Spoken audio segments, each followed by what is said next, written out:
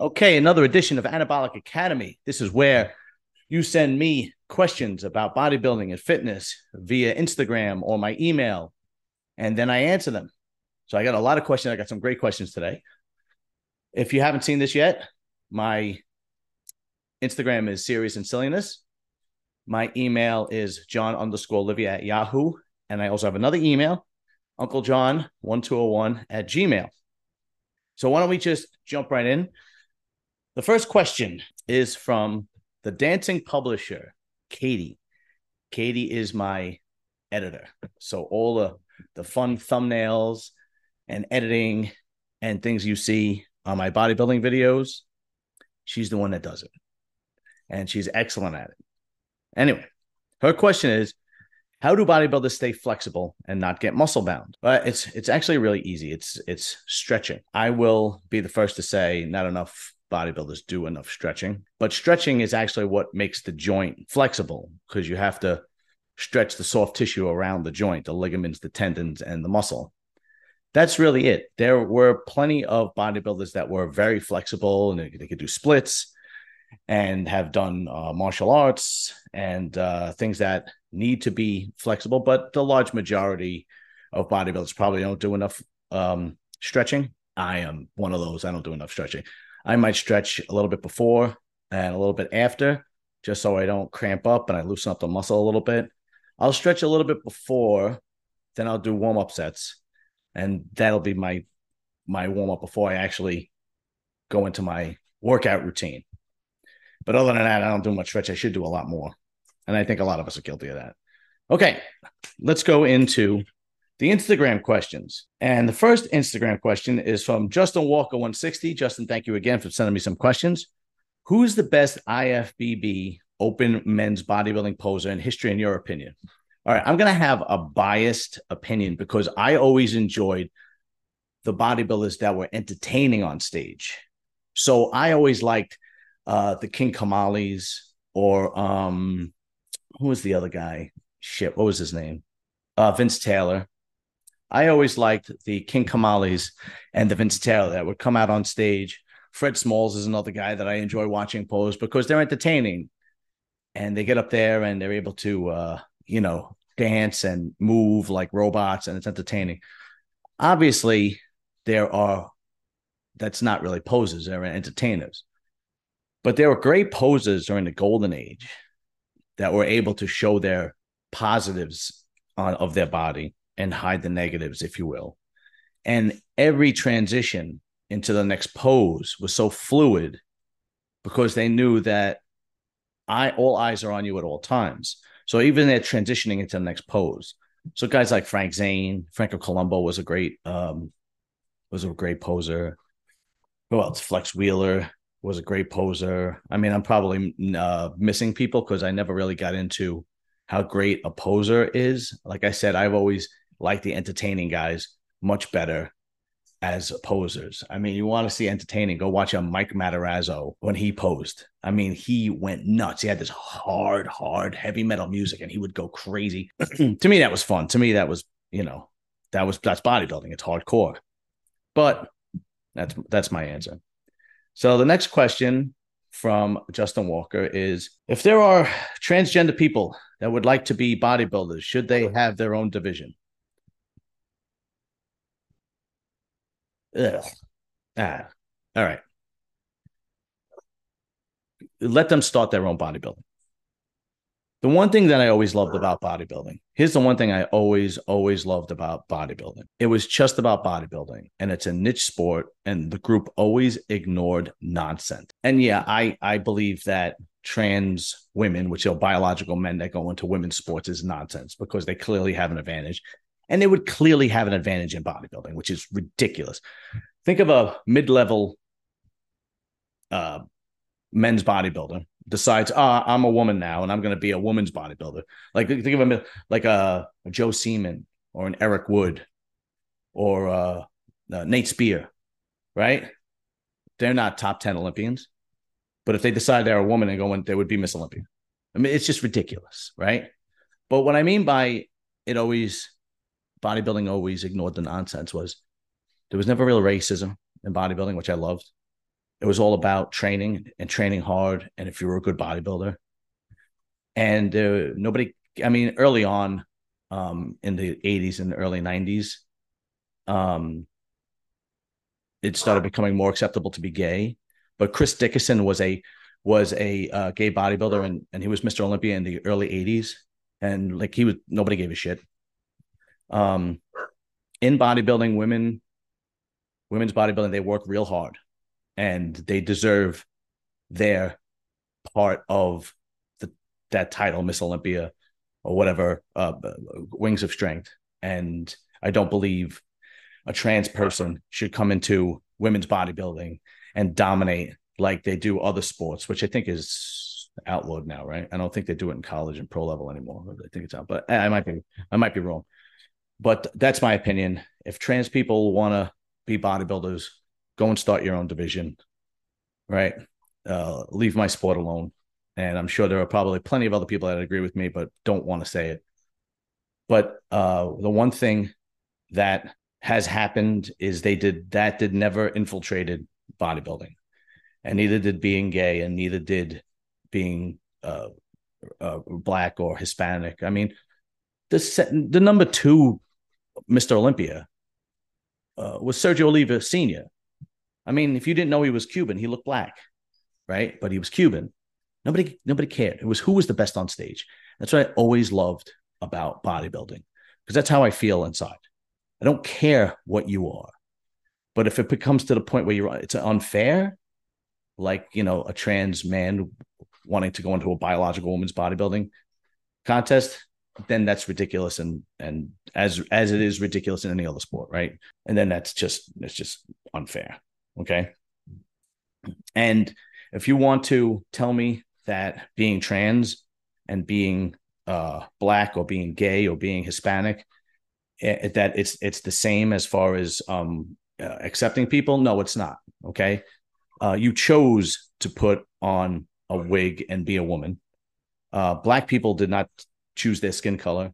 Gay people did not choose their sexual preference, but you chose to put on a wig and go into whatever women's sports and dominate, like the girl the guy rather, who became a trans woman and dominated women's swimming, or like Fallon Fox that went into MMA and destroyed all those girls, right? It was just ridiculous. Next question, Justin Walker 160. How much PED supplements do bodybuilders consume with their diet and training usually? Okay, I'm going to give you my experience. This doesn't mean that other bodybuilders do less or more. This is just from my experience. The few national level and pros that I do know intimately where they would tell me something like this. Here is generally what they use. And this is only my experience. I can't tell you about everybody, right? Or about what the top 5 in the Olympia take. I have no clue.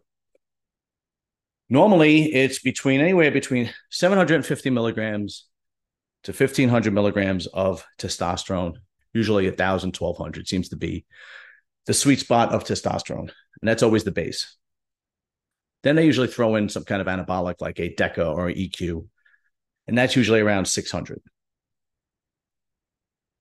Then it's usually they add an oral, whatever oral that they like to take, whether it's Anavar, D-bol, Anadrol, whichever one they like to take. They might mix and match. And that's anywhere from 50 milligrams to 100. I've heard as many as 150 milligrams a day. And then growth hormone, 4 units of growth a day, 2 in the morning, 2 at night. That's what I can answer you. I know that the growth hormone goes up when they start using insulin, but I've never used insulin. I never asked about how insulin works. I really am not that educated on how insulin works. You'd have to ask somebody like Milos or Dave Palumbo. Those are pretty much the 2 experts, Danny Broadhurst, the guy who used to be on here, Milos, he knew it. He was great at the insulin protocol, but we still talk, by the way. I was on the phone with him last week, but I don't know too much. But the basics, that seems to be the basics of a bodybuilding PED use. Next question. Do you think Kai Green will return to the Mr. Olympia to compete in my opinion? No. Don't think Kai Green will ever return to the Mr. Olympia. I don't think Kai Green will ever be on stage again. I don't know why Kai Green is still massive. Looks like he's in his off season as a bodybuilder. He's got to be getting close to 50 years old. It can't be healthy anymore. I mean, usually bodybuilders that retire, like a Jay Cutler or Dorian or Branch Warren or any of the top level bodybuilders, once they retire, there's no reason to be 300 pounds of muscle anymore, especially as you get older. That's a lot of weight, and that's a lot of stress on your heart and your liver and kidneys. You know, when you're young and you're in your 20s and your 30s and maybe even into your early 40s, your body could tolerate that. Once you start getting into your mid, late 40s, early 50s, your body really can't tolerate that. And if you notice the bodybuilders that have long careers into their 50s, they're not big bodybuilders. They're not 300-pound freaks, Dexter or Kamal El-Gardni. These guys are smaller bodybuilders. They don't have that much stress on their body like a 300-pound bodybuilder would. So they're able to have a longer span. A career. That is my guess as to why those guys have a longer career span. Because it gets to the point where it becomes unhealthy and dangerous carrying around 300 pounds of muscle when you're supposed to be 200 pounds, right? Because your body's not built for 200 pounds. Your skeletal structure is not built for 200 pounds. Your organs aren't built for 200 pounds. So I don't know why Kai Green is still doing this. It's at the point where it's actually ridiculous. He just guest posed, and I'm not into his strange guest posing thing with the masks and the different outfits. I'm not in that. To me, that does nothing for me. I'm not into that, as we spoke before. But no, I don't think we are ever going to see him on a bodybuilding stage again. I think he likes to tease, because every time he's asked the question, he dances around the question. I think he likes to tease the crowd and stay relevant. I think that's how he likes to stay relevant. Next question from Justin Walker 160. In the open women's bodybuilding, which athletes will place top 5 at this year's Ms. Olympia? Okay, well, I don't think the top 4 slots are going to change much. So you're going to have Andrea Shaw, Angela Yao, Hella Trevino, Margie Martin. I think the 5th spot is up for grabs because you have, I think, Natalia that just won the New York Pro. I think she's possibility moving that far. She's good. Bronca, I'm going to butcher her last name. I'm not going to. There's another Michaela. These are the girls that are always in like that 5-6 spot mix. So that's when it starts getting, dicey. But I think that the top 4 are going to stay right there. From what I know from my experience. All right. Justin Walker 160, name the athletes who will place in the top 5 at this year's Mr. Olympia, and also who you think will win. All right. One who I think will win. Okay. I thought early in the year that Hadi was going to repeat, and it still might be possible that Hadi show up and will repeat. But after seeing the posing between Derek Lunsford and Samson Dowda, I mean, I know they're in their off season. There's no reason to think Derek is not going to come in shape, because he comes in shape every year. I think Derek is going to win this year. And I think Derek could be the next dominant Mr. Olympia because he's flawless. He's massive. If anybody saw that video with him and Samson's a 320-pound bodybuilder, and he's 5'11".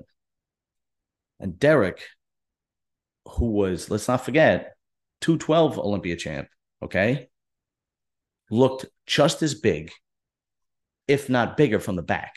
I mean, it was amazing.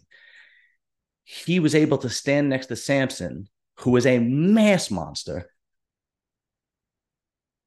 and look just as big and from the back bigger.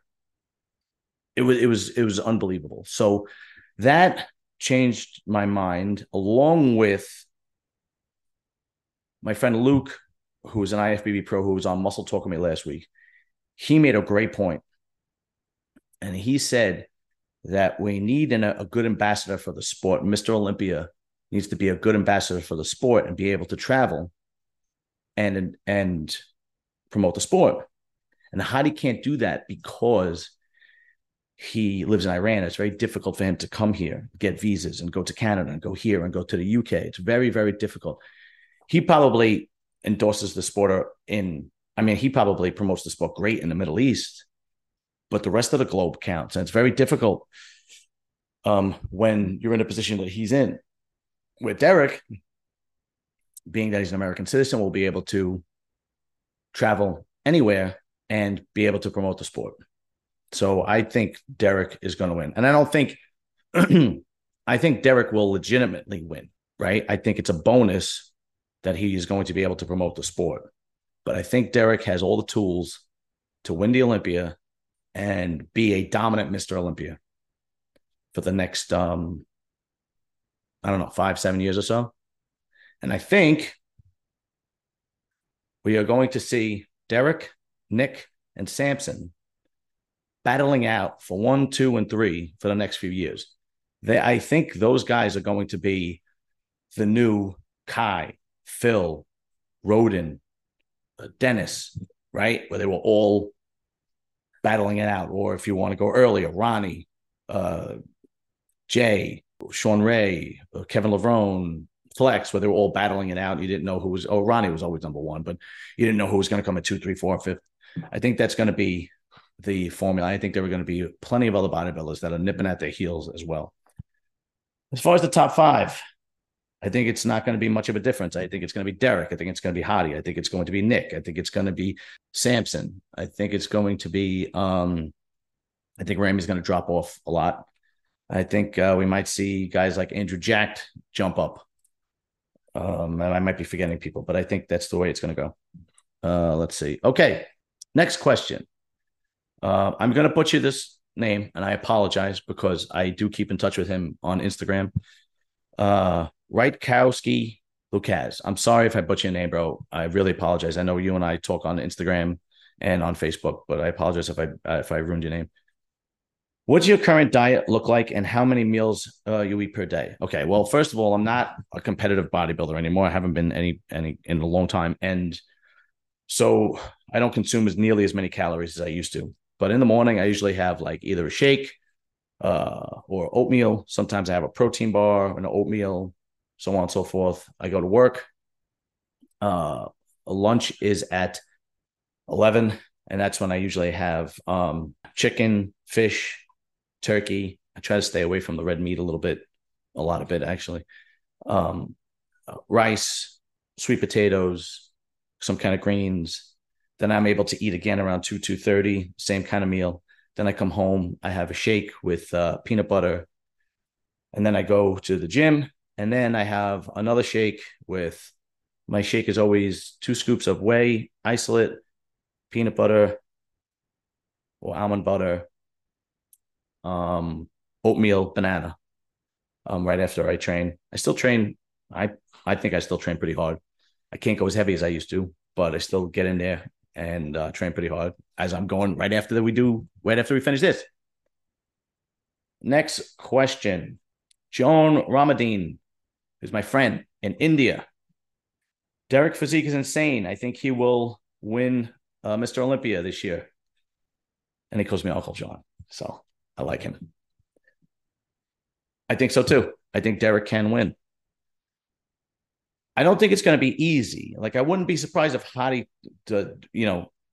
takes it a second time, but I don't think Hadi's going to take it more than twice. But with the way Derek's looking, like as I said before, I'll put my money on Derek this year. Next question. Fran is the man. Does your spouse also compete and follow the fitness industry like you do?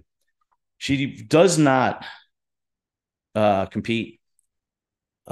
She follows the fitness industry because I'm into it. So she'll sit there and watch the Arnold Classic with me or watch the Olympia. The smaller shows she won't watch with me. She knows the bigger names because I'm into it. She does go to the gym. She does keep herself in shape. She has to go early in the morning because she owns a hair salon and she opens at 10 a.m.